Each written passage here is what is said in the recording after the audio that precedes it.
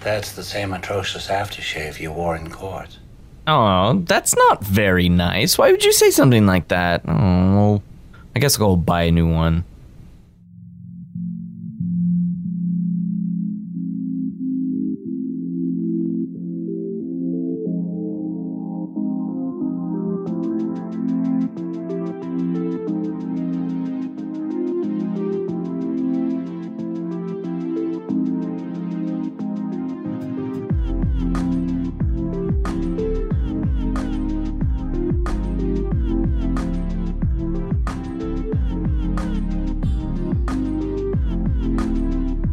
Hey everybody, and welcome to another episode of the Cinema Psych Podcast, the podcast where psychology meets film. I am your host, Dr. Alex Swan, and we've got a great show for you today. It's going to be a little bit different, and you might be thinking to yourself, why didn't they choose the other film in the film series that has Hannibal Lecter? Why didn't they choose Silence of the Lambs? Well, I think one of the reasons, and we'll find out more from our esteemed guest host, is that there's a little bit more of legal psychology in Red Dragon than there is in Silence of the Lambs. Maybe a little bit. And so we'll explore that, and perhaps I will challenge our guest to the differences between the two films. But before we get into that, I wanted to quickly mention that, much like last episode, that the Patreon tiers are up and running. If you go to patreon.com/cinemapsychpod, you'll find our tiers there, and that's a quick and a relatively painless way to support the podcast on a monthly basis. You'll get a couple of perks depending on what level you choose. With the highest tier, and this one I think is really great, the highest tier is $10 a month, and you'll get a cross stitch from my wife Astrid, and she's really good at it. It's a made-to-order cross stitch, and that the $10 a month will get you supporting the podcast and a really cool cross stitch. So jump on that one. But there are lower tiers, of course, $1, $2 a month. To keep the lights going, buy me a cup of coffee, that sort of thing. We've got our hosting coming due in a couple of months, and any little bit helps from our listeners. The other thing that I wanted to mention is that the merchandise store is active through Spreadshirt. You can find the store right on our website, cinemapsychpod.swanpsych.com, and just click on store. It'll take you right to there. We have one design right now. I'm actually wearing my shirt now, and it's a navy blue t-shirt, and it's really comfortable, and it has the orange logo on it. The logo that is everywhere, that is ubiquitous, right? It looks great. So if you want to support the podcast by grabbing a t-shirt with the logo on it, please get yours today. I'm running specials in the store all the time, so keep a look at it. There'll be a green shopper's code at the top of the store, right there, and just beneath the header. It's probably going to be like 15% off on an ongoing basis, just to get the word out. And I'm wearing a shirt around town. I recently completed the AP Psych reading advanced placement test. For those of you who aren't familiar, we did that at home last week. And I would have loved to have worn this shirt down in Florida where we do the on-site reading. Of course, COVID has prevented these large in-person gatherings, which the AP reading has generally been. And one day I wore the shirt and I was like, oh man, I wish all of my fellow AP buddies, AP Psych buddies could see this in case they're not aware of the show. So if you are in AP Psych readers, a shout out to all of you for your freaking great hard work last week. So hard, in fact, that we finished a day early in scoring. Like, oh my God. And, maybe share some love. If you are in that group, share some love with the AP Psych readers who may not know about the podcast. That would be fantastic. Spreading the love. And get your shirt today at the merch store. Our film, like I said, is Red Dragon. Red Dragon is a remake of Manhunter, which came out in the late 1980s or early 1980s, somewhere around there, in the 80s. And it was an adaptation of the book Manhunter, that basically introduced Hannibal Lecter and a couple of other characters that we see in more grandiosity in only a couple of years after Manhunter in Silence of the Lambs. Anthony Hopkins in his, I would say, his most famous role. In my opinion, that is his most famous role. Like if you say Hannibal Lecter, Anthony Hopkins, hands down one of the best performers. And so creepy in that film, in both films, Silence of the Lambs and our film today, Red Dragon. He's icky. He's very icky.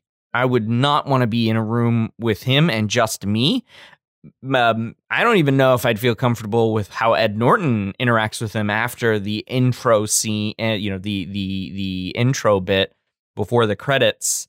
Where he figures out that Hannibal Lecter is the cooking, the cannibal, becomes Hannibal the cannibal, of course. In he gets named Hannibal the cannibal in the opening credits montage. So Red Dragon is actually almost a direct prequel to the events of Silence of the Lambs. Red Dragon ends with Clarice Starling just coming to visit Hannibal Lecter that you see in the film. So it's almost a direct prequel. And Edward Norton plays a behavioral profiler with the FBI. And his job is to catch a serial killer that is seemingly attacking women and families in their homes in a couple of states, I believe, is what it is. And he needs Hannibal Lecter's help. And gets a little bit too close to home, really. With Edward Norton's character, and spoiler alerts, it's gonna get a little dicey when we talk about the what happens to the characters in this film. So yeah, it's a really, really good film. Again, it is a remake of Manhunter and came out in 2002. Who directed? Oh, Brett Ratner, which is, when I saw that Brett Ratner had directed it, I was extremely confused because Brett Ratner, I don't know, he doesn't really make good films. As far as director goes, he's not one of the prolific directors out there. I do want to give a shout out to Ray Fiennes, who plays the main baddie in this one, the Red Dragon. He is the titular character, and he is very creepy as well, especially how he treats a blind woman, Emily Watson, Reba, and how he treats her, and it's like, get into my van for my pleasure. Like, it's really, really creepy. So, without further ado, let's jump into it. My guest host today is returning for round 2. Dr. Mark Klippenstein appeared on an earlier episode. We talked about Castaway. If you haven't checked out that episode, please do. Mark, welcome back to the show. How's life in the age of COVID? Well, thank you, Alex. It's good to be back. Let me start with that. And life in the age of COVID is very interesting. We actually delayed when we were going to do this episode. When we were going to talk because my kiddo picked up a stomach bug. And of course, my mind spirals out of control. And we ended up at the hospital and going in for all those things because you have a fever. And, 4 months ago, it would have been, let's just ride this out and he'll be fine. Not this time. We were a little bit more concerned. The doctors were a little bit more concerned. So that's kind of been what that has been like, a little bit more on edge, a little bit more cooped up. But you know what? We just roll with it. I get to spend a lot more time at home. I've been working with the kiddos. I got a outside office built so I can go out there and work while he's playing in the yard. So that I can't beat that. That's pretty awesome. Yeah, great. Well, I'm happy to have you back on the program. And we're just going to jump right into this show because I've already given the listeners a little rundown of Red Dragon. So my first question to you is, why Red Dragon? So Red Dragon has been a movie that I've always liked. It is one of those movies that I just like the setup to it. It came out long enough after Silence of the Lambs that, that you had this idea of what Lecter was and who he was. And then from there, just building in this backstory. To me, it built in a backstory. And so it's almost like not quite an origin story, but an origin story of this whole process. And so that's one of the things I like about it. I like it for that reason specifically, just because it kind of deals with that backstory. And I really like the Will Graham character. And that more, rather than a novice idea of profiler, we get this seasoned person that's been doing it for a while. Sure, yeah. That's been in the field, and so that's kind of why I like Red Dragon. Yeah, from that perspective. And just always like that character. You bring up a good point because profiler is, or profiling is going to be the main topic of discussion that we are going to have. But before we do get into that, I do have, I think, a very important question that I would think that the listeners will have for you. Why Red Dragon and not Silence of the Lambs? For me, the role of Red Dragon is the role of the profiler. It's written from the perspective, for me, it's written from the perspective of someone who's trying to get inside the mind of a killer.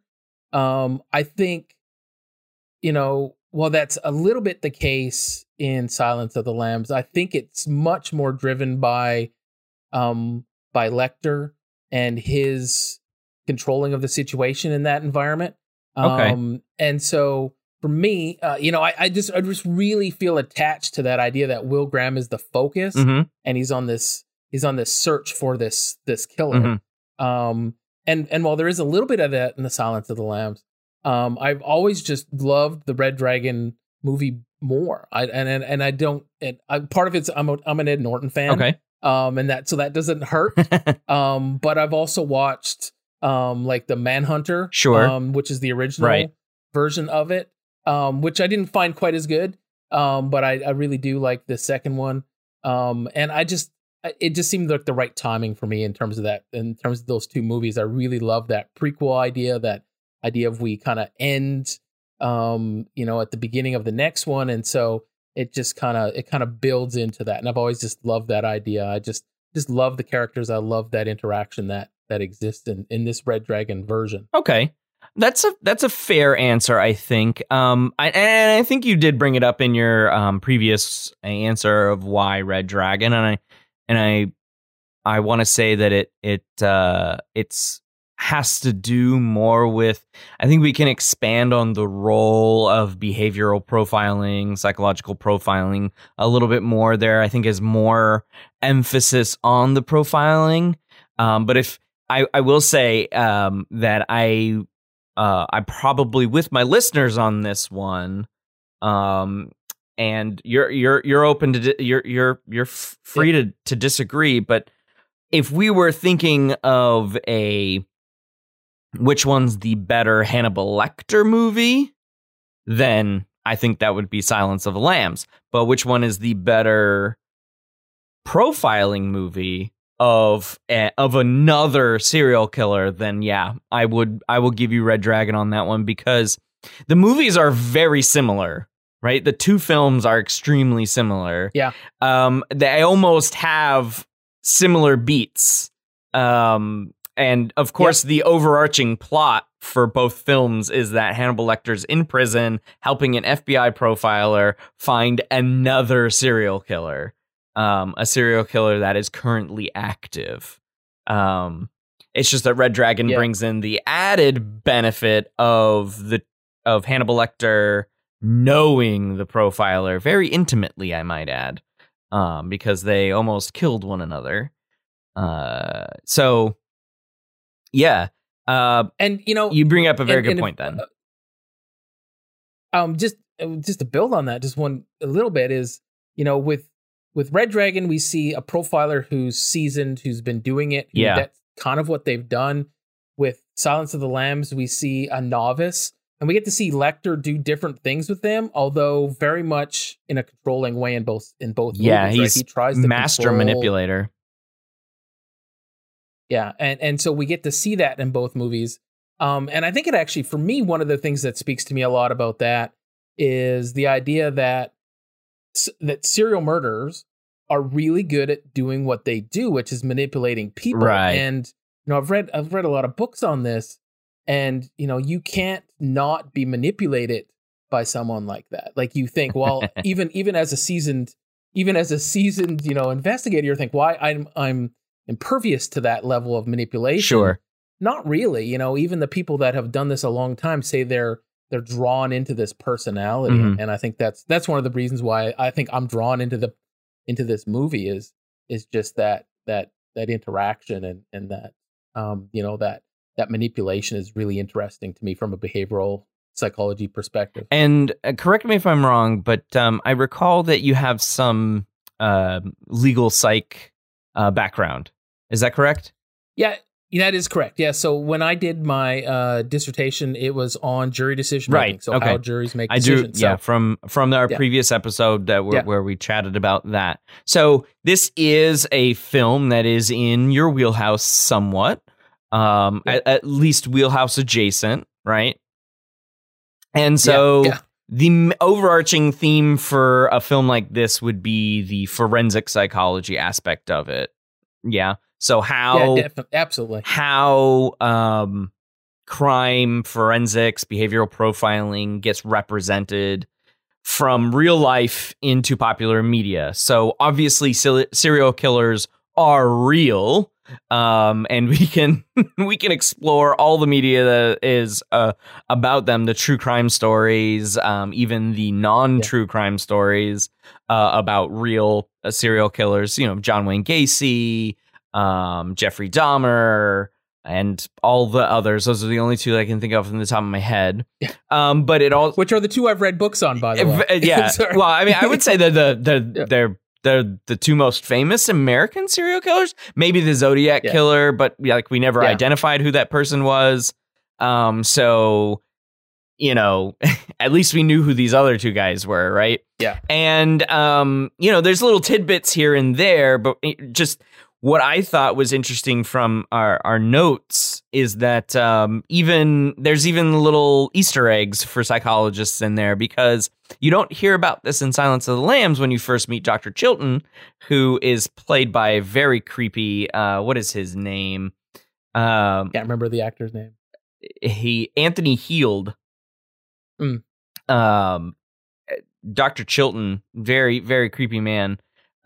So he's saying in Red Dragon that once they got Hannibal Lecter into his custody, they give him Rorschach tests, and he mentions the thematic apperception test, and he just, makes child's play of those two tests, because what you learn, I think more so in Red Dragon, because it's a prequel, what you learn more in Red Dragon is that he is a forensic psychiatrist.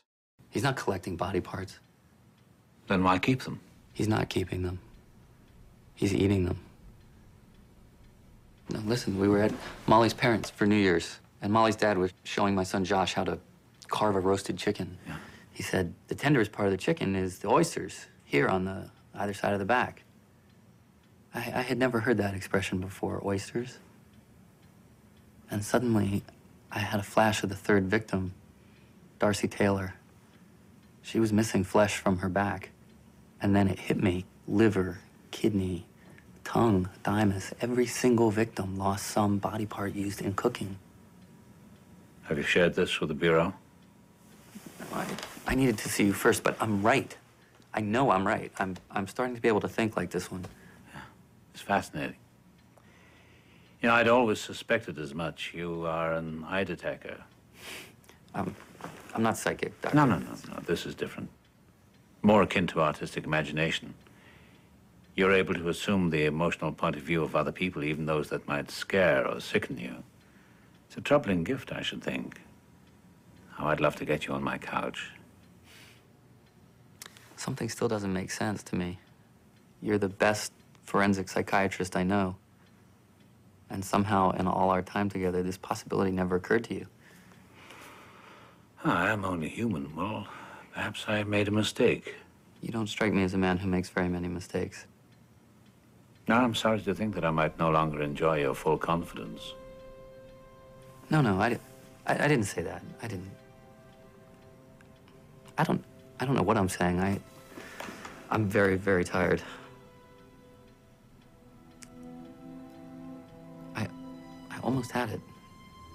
It'll come to you. And so he's assisting Ed Norton's Graham to find serial killers, even though he is also one himself. And, you know, what sets off the story was that Will figures out that he's the cannibal who's been eating people and feeding it to guests and all of that. So he knows all of these tricks that Dr. Chilton wants to do, and he's not having any of it because, as you said, he's a manipulator. So yeah, absolutely. To get us into this topic, Mark, why is there a fascination with serial murderers? You know, for me, I think it's the horrificness of the crimes and the fact that they're real. Okay. You know, one of the, you know, I said I read the book on, I read the John Wayne Gacy, one of the books, and I read Jeffrey Dahmer. Mm-hmm. When you read those stories and you hear what they did, it doesn't seem like it's real, right? And so it lends itself very much to a movie plot because it seems so movie oriented or so movie generated. Mm-hmm. But just this idea that someone is out there, that there's, you know, 50 to 100 potential serial murders at any given time in the United States, I think is what they usually say, that they're trying to track down and go through, is that there's people out there like that we just have that are on a completely different level. And they're not necessarily, you know, they're not psychotic. They're they have jobs. They sometimes have families. Mm-hmm. They tend to be good at what they do. We see a lot of that in Dollarhide. You know, he has a job. He's good at what he does. Yeah. He has some social graces probably that are issues for him. But there's a lot of people that have those issues and aren't serial killers. And so, you know, this idea that people are serial murderers and can go from this person that just in one sense looks like everyone else, mm-hmm. but in the other sense, you know, goes through such horrific crimes. I think it's interesting to people. You know, it kind of is, maybe, I don't know if I'd say catharsis, but it's, because it implies people want to go around serial murdering people. And I don't think that's the case. But I think it has more to do with this idea that people are drawn into, this concept of that it exists, that it's real. Sure. And if we do specifically take a look at Dollarhide, who is I would say the main antagonistic character in the movie. He's got severe trauma from living with his grandmother. I'm going to go ahead and play that clip here, where he is working out, and he's having audio flashbacks to when he was a kid, and the implication is that he bedwets, and he the other implication, I guess, is maybe not even just an implication, it's explicit, is that his grandmother was an awful human being and treated him like dirt. So I'm going to play that clip here. I'm sorry. Oh, Francis, I've never seen a child as dirty and disgusting as you. Look at you. You're soaking wet. Get out of my bed. No. Go back up to your room. Grandma, you're hurting me. Shut up, you filthy little beast. I should have put you in an orphanage, grandson or not.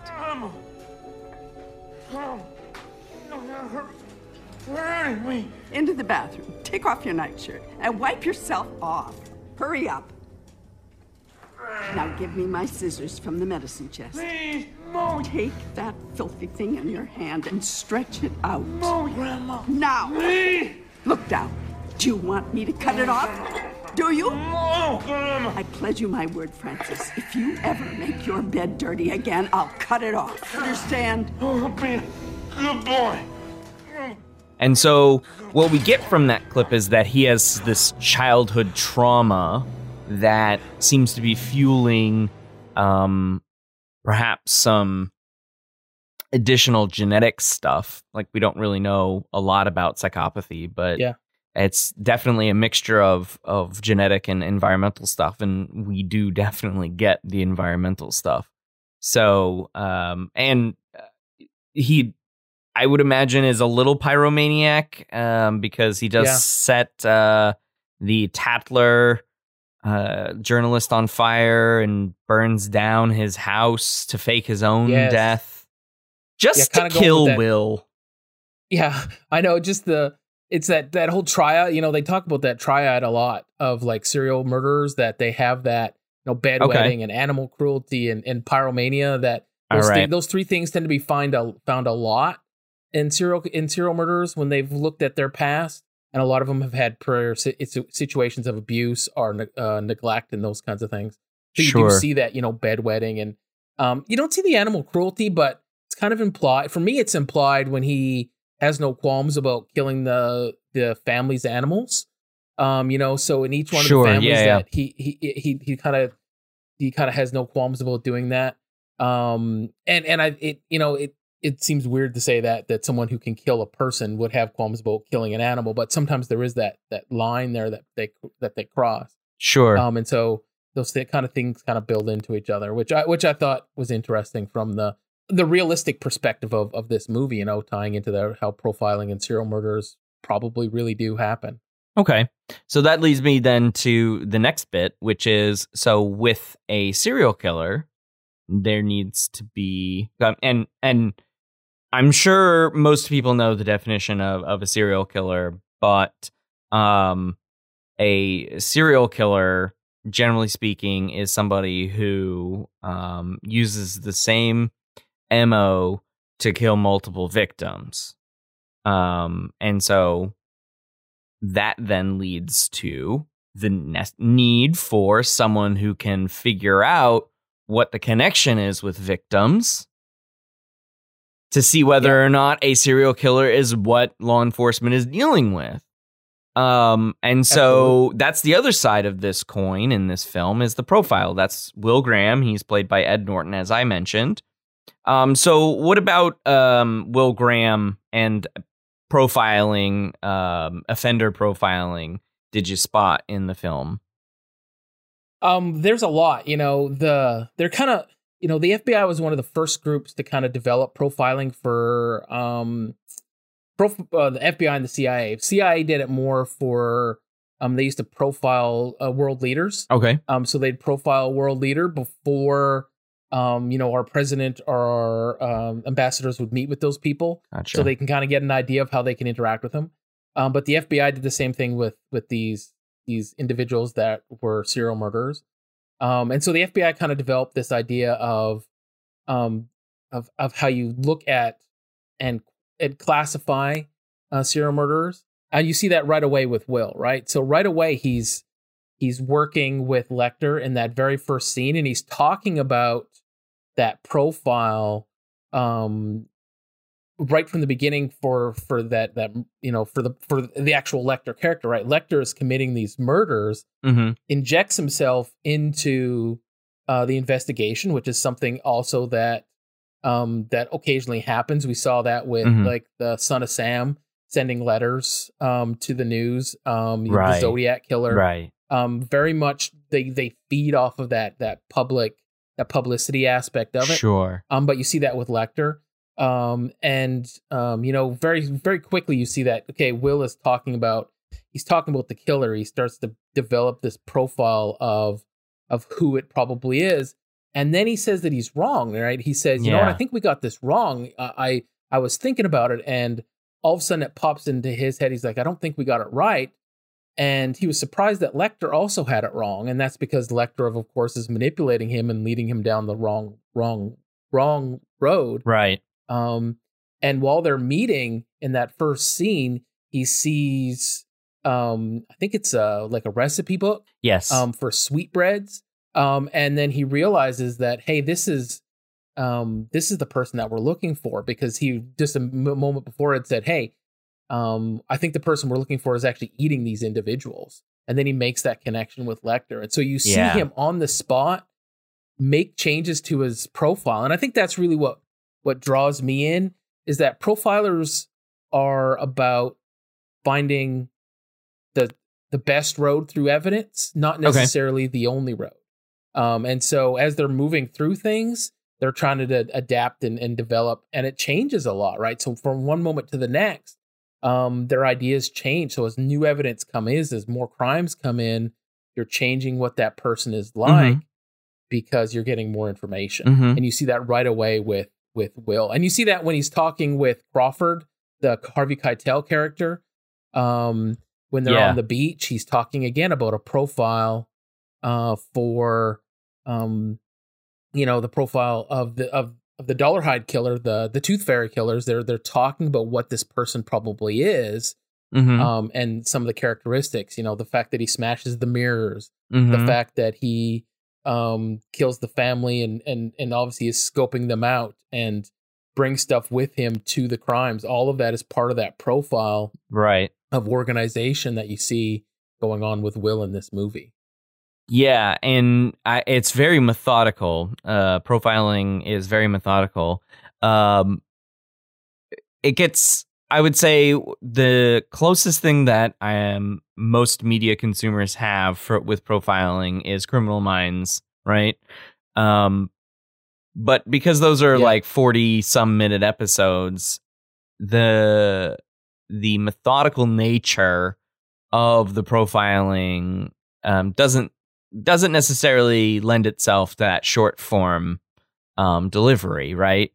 Not to say that Criminal Minds isn't a good show or a bad show. It's just that the way that time it needs to advance, it gets shrunk down quite a bit for the show, that you can explore a little bit more in the film and like actually see the progression of time, and the fact that it's not really stated, but Will's traveling back and forth between cities constantly, going from crime scene to crime scene, back to Quantico in Virginia, back to one of the crime scenes in Alabama, and I think there's one in Georgia or Florida somewhere. Baltimore, Baltimore. Oh, Baltimore. Yeah.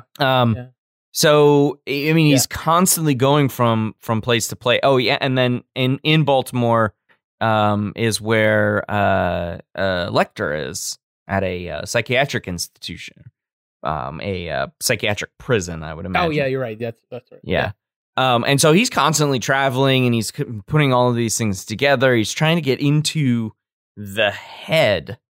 Now, how real is that? How real in a profiling sense is like going to the crime scenes and trying to get in the headspace, in the physical space of the serial killers? A lot of these profilers end up being they tend to work really closely with the police or the FBI. Sure. And so I think there's some truth to that. I don't think that any psychologist or anybody would be let loose in an active crime scene. They'd probably have to deal with it more through, because that first one, they just like, hey, here's the key to the place. Go there in the middle of the night and check it out. Yeah, that was strange. But Will Graham is also a little bit different. Yeah, that those kinds of things are the movie version of that, sure. Right? I think it would be a lot more sitting at a desk, looking through all this stuff, looking through the crime scenes, looking through the evidence, going through that stuff, but not necessarily going through and not necessarily traveling to every one of these places. Now, it might be that seeing the actual location does help. Yeah. And I'm sure there is probably some of that as well, because to me, at that crime scene where he climbs up the tree and realizes, hey, he was sitting here watching. That's this what family. I was thinking. He's carving into the tree. Yeah. In that sense, I think that's probably a lot of movie part of it. But I also think they're trying to get into these people's heads. Yeah. And so to get in these people's heads, and once they're involved with one of these crimes, they're also probably acting fairly quickly because they know they're trying to figure out the cycle of when these murders happen, because they usually tend to work on a cycle, and they usually work on a decreasing cycle. So it tends to speed up a little bit over time. Okay. With the Tooth Fairy and Dollarhide tends to be on that lunar cycle. So he's specifically, for whatever reason, attached to that lunar cycle. And that's one of those things that seems to come out of the blue for me. I don't think it needed to be that way, but I think as a movie trope, it kind of gave us a 3-week period for all this stuff to occur and for them to get ready for the next one. Sure. And then when it's going to occur, right? So, it's happening on the full moon. Yeah. So when it's going to happen, and you have a timeline that's nicely fit. I think that's part of it. Trying to figure out where these crimes are happening. That's kind of that geographical profiling. They look at that. One of the things they look at is, sure, hey, they when they capture the Tatler reporter, or when Dollarhide kidnaps him, mm-hmm. they say, well, he's got him, he's been killed, and it's been within this 6-hour period. Here's how far he could be from this location, because there's too late to get a flight, and so he has to be able to drive, and so you can kind of locate generally where this stuff is occurring. Sure, that's geographical profiling. With Lecter, you see, having Lecter come in is not that unusual, because that's more clinical psych profiling. That's another type of profiling. Sure. Is that where a clinician kind of draws on their inferences and their expertise about those kinds of things. And then that data-driven approach, looking at, what things are happening with different victims and when are they occurring, what is, a disorganized and organized killer, mixed killer. And those, we see with Dollarhide, this idea that he's very organized, but he has very disorganized moments. Mm-hmm. And so it's kind of a little mix of both. And that's one that FBI approach is they kind of classify how they're going through this, how they organize their crime scenes. Are they prepared? Are they showing up with everything ready to go? Let's take that. All of that goes into that profiling. Let's take that idea and expand on Dollarhide. So what are the aspects that you would, let's make you, Mark Lippenstein, a FBI profiler now. What are the aspects of Dollarhide's crime scenes that are organized, and what are disorganized about them? I think the organized ones are the fact that he brings a lot of the tools with him. Okay. So he scoped out the places. Okay. We learn later on that he's doing that through the VHS tapes, which dates this film. I love dated. Yeah, dates this film. Really dates this film. But it's a tool that doesn't exist now. I don't think a killer like that could come around now, but that's completely different aside. Hey, you're doing great in this profiling. Yeah.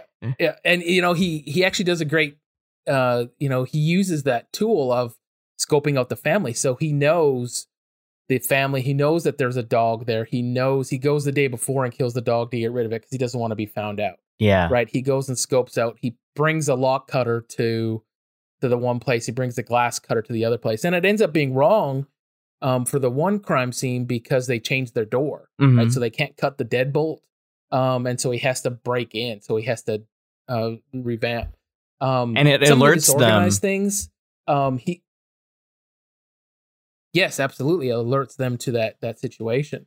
He also loses his, that moment when he's trying to connect with his coworker. I think her name is Reba. Uh-huh.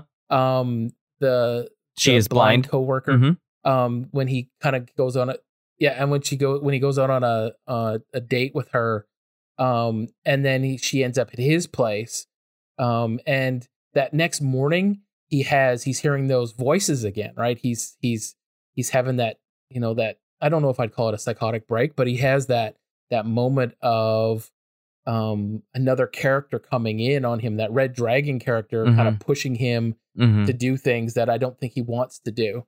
And so you see a little bit of that disorganization there. So being very controlling over a crime scene, but then not being able to control what he does in some of those other situations, or, almost killing himself at that one point. So you kind of see a little bit of both of that psychotic breaks, and I think he would fall in that mixed category from those two things. Mixed category as from the FBI profiling perspective. The FBI approach, where that more organized, disorganized, where do they fall? And it makes sense, right? Someone who is, I think we all fall in those categories. I think, someone can be a very organized person, someone can be a disorganized person. And so if you're organized in a lot of other parts of your life, that's probably how you're going to commit murder if you were doing that, right? If you're a very well thought out person, you're gonna focus on those things. And I just think that's a personality characteristic that maybe follows through. And then there's people that have moments of both, because it's dichotomous in terms of how they're looking at it. But I don't think it's really a dichotomous characteristic. That's fair. So, with that in mind, great segue that we can take from that is profiling scientific? I would say there's elements of it that are, but as a whole, I don't think it is. I think it's a lot of hunches. A lot of guessing. It's a lot of hunches and a lot of guessing. And when you read through a lot of this stuff, the best profilers tend to be people who have dealt with criminals a lot. So ex-police officers who then go on through training, and more of that Clarice type character that you see in The Silence of the Lambs, right? She's just starting out, but she is coming more through the FBI training program, and so she's coming more through that police officer role. And so the best ones tend to be those individuals because they have both sides. And so I think it's, I think it's a lot of hunches, and those hunches are built into the more crimes you see, the more things you see, you're getting more of those hunches. So there is some science to it. They've done. Would we then call it science adjacent? Because it sounds a lot like a lot of abductive reasoning, or to start off with some inductive reasoning and then following that up with some abductive reasoning. So we can call it science adjacent then, right? Absolutely. I think yes. I think it definitely has those science components. Sure. Because I think you can use some of that data, right? The idea that people can only travel so far, or that people tend to have certain characteristics, personality characteristics that are linked together.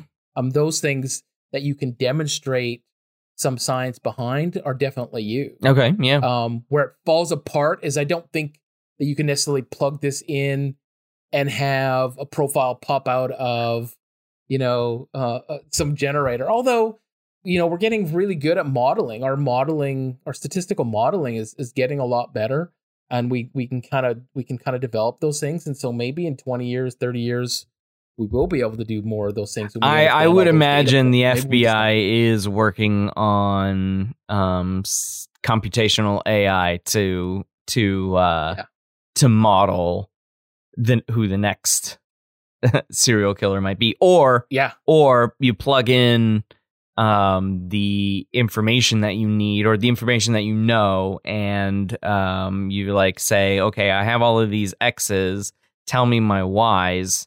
And you end up with I'm going to spit you out a more fuller profile than all of your exes combined, right? It's now it's now a meshing of the exes. I don't know what I'm saying, but I'm sure there is some AI being developed right now that can help profilers just plug stuff into a program and then boom.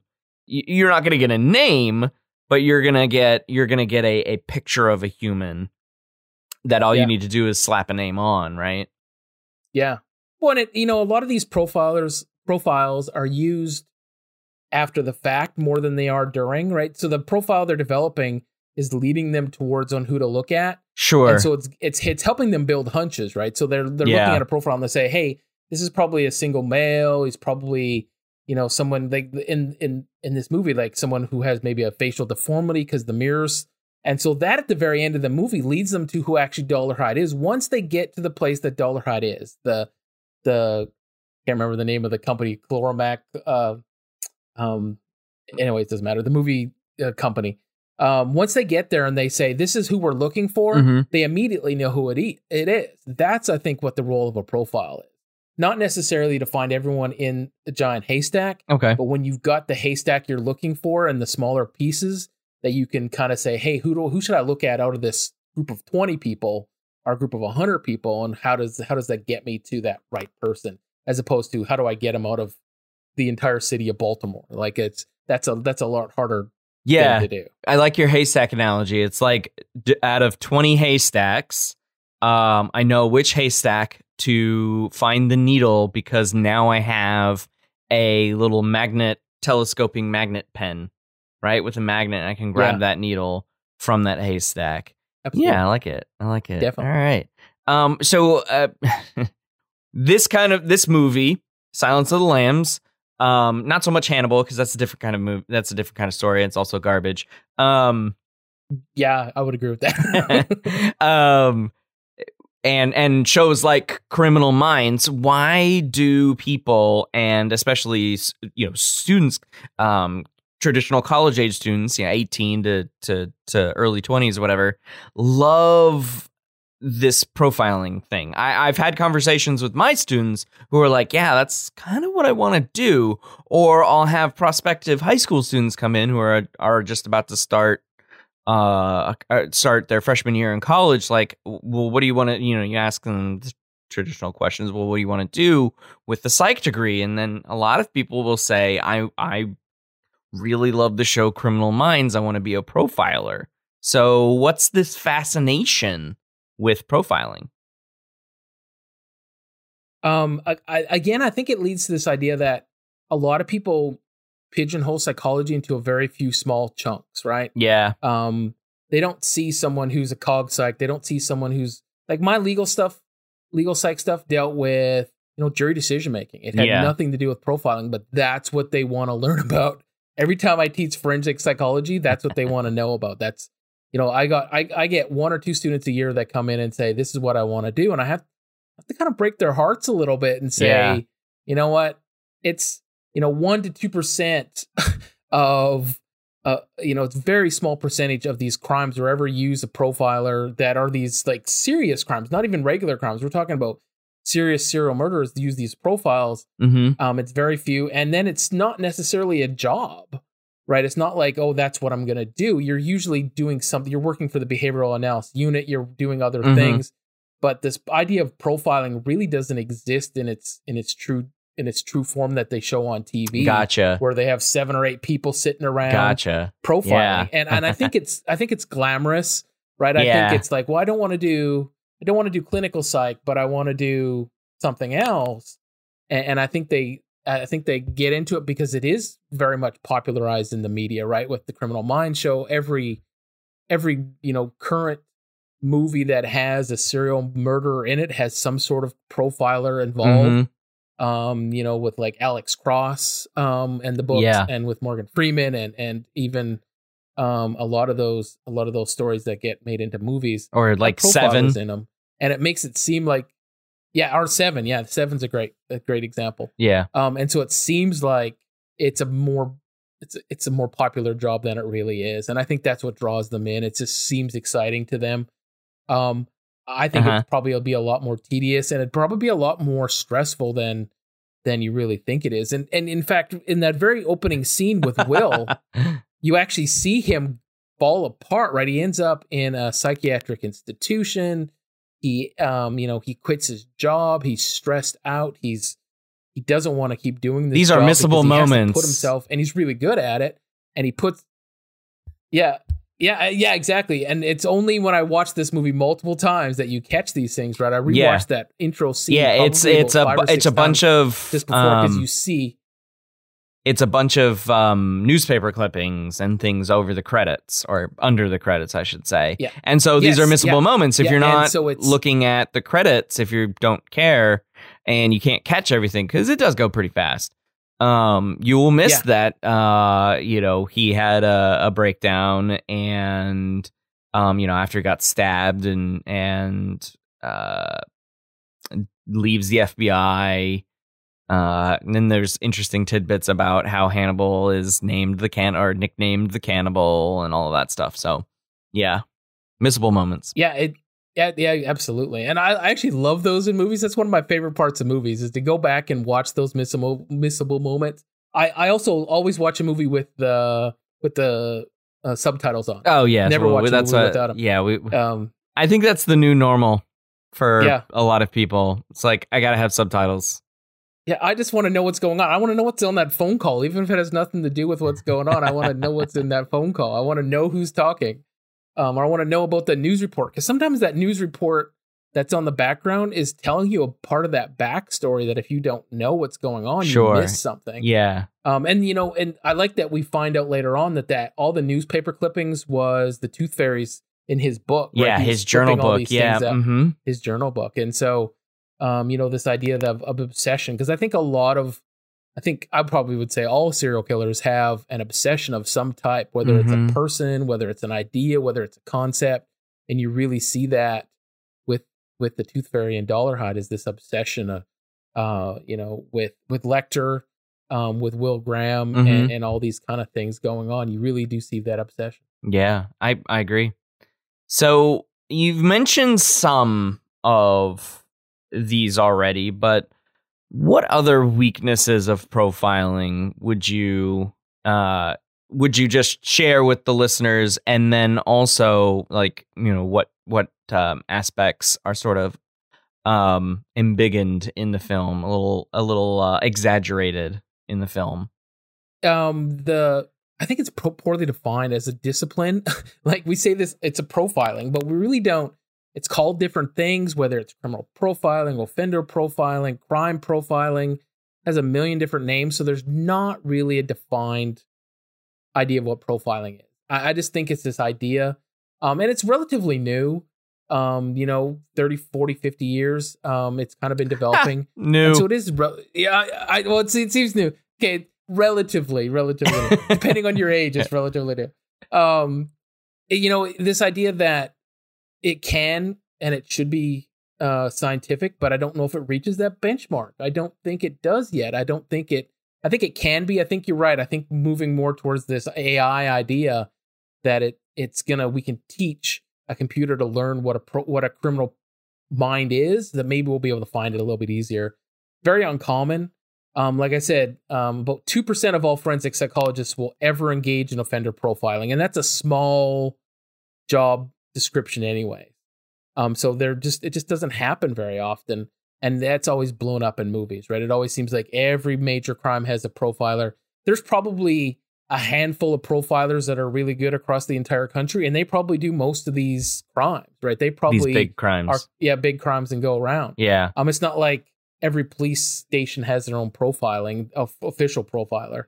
There's not a lot of empirical research on the effectiveness, right? So does it work? Are we actually finding these criminals that we would not do if we weren't just following the evidence and that? And that's what a lot of the critics say is, are we really profiling? Or are we just following the evidence like we normally would do? Okay. And that kind of makes it fall apart a little bit. And you see a lot of that in the movie, right? All of that stuff, like the seems like it's a big job. It seems like it's really important. Yeah, they have to go get Will for it, and he's like, "I'm out," and they're like, "But you need to come help us," and he's like, "But I'm out." Yeah, it's one of the favorite movie tropes, right? Again, it's this idea that they almost got out and they're pulling me back in. It's like it's because it's so dangerous and that kind of stuff. And it is and we had this conversation. I hope I'm not ruining anything for you, but you had said something about how indestructible Will is. At the end of the movie, he's on a sailboat. He's been shot. He's been stabbed. He's an indestructible individual. Can I ask you a question about that? Yeah. Why do you think they make him so indestructible? Like, why do you think they build that into the movie as such an indestructible character? Well, I would say from a filmmaking standpoint, he is supposed to be the protagonist hero, and they do not set up any other part of the story where any sort of danger to him will lead to his demise, if that makes sense. So there's no foreshadowing. There's no storytelling that you would go, okay, well, his character has to die for some sort of growth to occur. And I don't catch that. You don't see that in the film. He is a straight-laced guy. Yeah, he does have some hang-ups, and his relationship with Hannibal Lecter are by far some of the best scenes in the movie, but just because Anthony Hopkins is such a good Hannibal Lecter. And so you feel that tension there, but nothing about him and Dollarhide is like, okay, well, Dollarhide's going to end up getting the upper hand on him.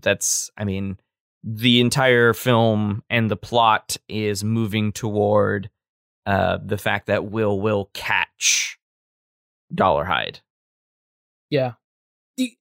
For me, it also seems a little bit like they put him on the same level as Lecter, right? Lecter seems indestructible. Lecter seems uncatchable, even though he's caught. He's manipulating. And so they almost make him his equal. In the scene where they first meet. Well, they meet again for the first time in the psychiatric prison. Keep getting it for Christmas. And I'll play that clip here because I think it's so good. Did you get my card? I got it, thank you. So nice of the Bureau's crime lab to forward that. They wouldn't give me a home address. Dr. Bloom sent me your article on surgical addiction in the Journal of Forensic Psychiatry. And? Very interesting, even to a layman.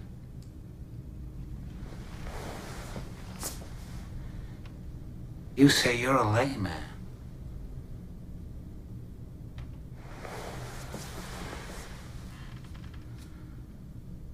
But it was you who caught me.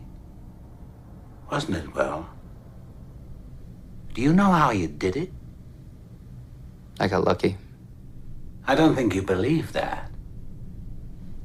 It's in the transcript. What does it matter now? Doesn't matter to me, Will. I need your advice, Dr. Lecter. Birmingham and Atlanta. You want to know how he's choosing them, don't you?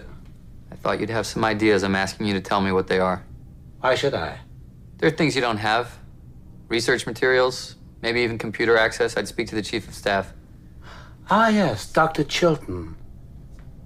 Gruesome, isn't he? He fumbles at your head like a freshman pulling at a panty girdle. If you recall, Will, our last collaboration ended rather messily.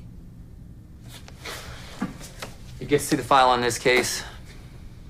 And there's another reason. I'm all ears. I thought you might enjoy the challenge. Find out if you're smarter than the person I'm looking for.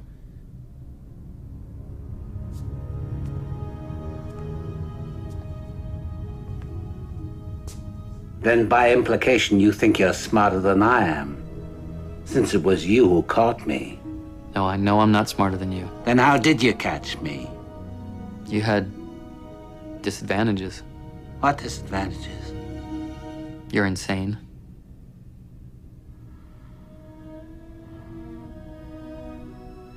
You're very tanned, Will.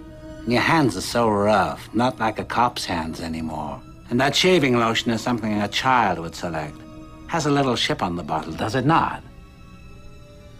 And how is young Josh and the lovely Molly?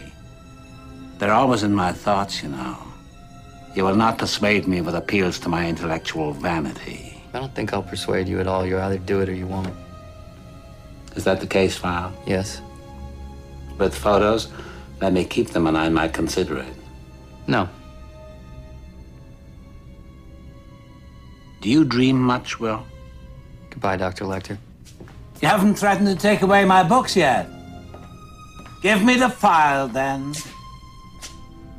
And I'll tell you what I think. Lecter says, well, you caught me. And so, by implication, that means that you're better than me. So, I mean, they're building... the story's building Will up to be this sort of indestructible guy. And I gotta say, it is really weird that he survives. What I think he gets stabbed in the spleen, or pancreas, somewhere around there.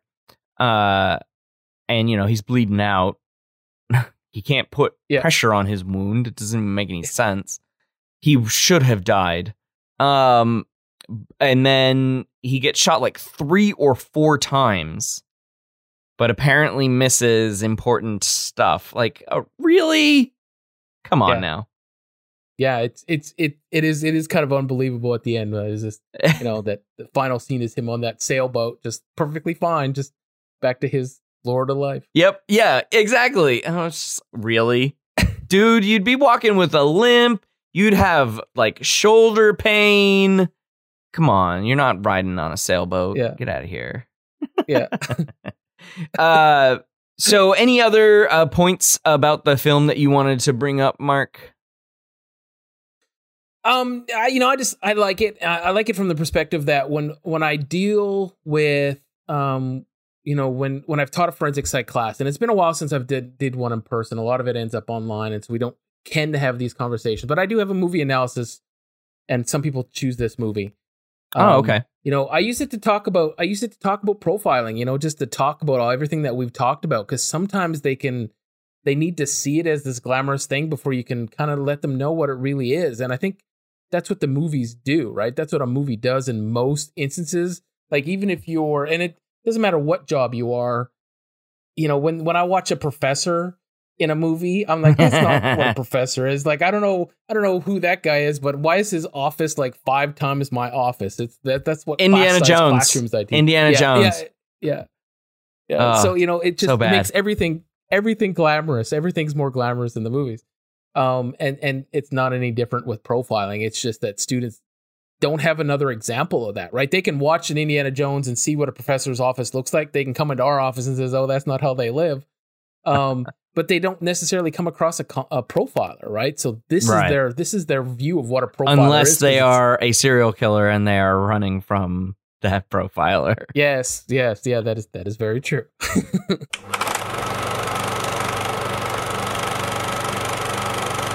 Well, thanks to Mark Klippenstein for joining me to discuss Red Dragon. While saying goodbye, Mark, is there anything that you'd like to plug where folks can find out more about your work, your life, your farm?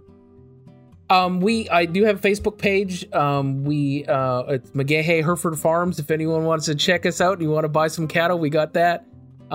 It's just Mark Klippenstein on Facebook. I post a lot of stuff about my life.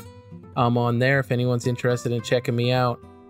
Starting to get into Twitter and some of the other things. I'm a little bit older, so I'm still breaching some of those areas, but that's fair. I'm actually teaching a class this summer on social media, and I picked that so I can force myself to learn a little bit more, to jump in there and get some more knowledge on some of those things. So. Excellent. Well, Mark, thanks again for coming by and chatting about Red Dragon. Thank you very much for having me. Hey, listener, you've been listening to this podcast for either an episode, this one, or multiple episodes. So I've got a fun challenge for you to get our chatting flowing just a little bit more. Let us know on our socials, Facebook or Twitter, what your favorite episode has been in the past year. This episode marks nearly a year in production, and that boggles my mind because that is a level of commitment that I wasn't sure I could keep moving into the fall semester last year, into the spring, and the spring of COVID, really. 16 regular episodes, or 17 if you count the introduction episode that I started back in July of 2019. So what I want to know is, what episode or episodes have your favorite films that we've discussed, your favorite discussions, or moments of the show? I'd also like to hear what films you'd like to see us do in the next year. So we're going to steamroll right through this next coming year. We're going to keep producing podcasts every 3 weeks. What would you like us to talk about? What would you like this show to talk about? There are a lot of films out there. Which glaring holes in psych film have we missed in this first year? We are definitely open to suggestions here at the podcast. Again, let us know these things on our Facebook page or at us on Twitter, Mark. And please keep sharing and spreading the love. We appreciate all the support. And until next episode, thanks for listening.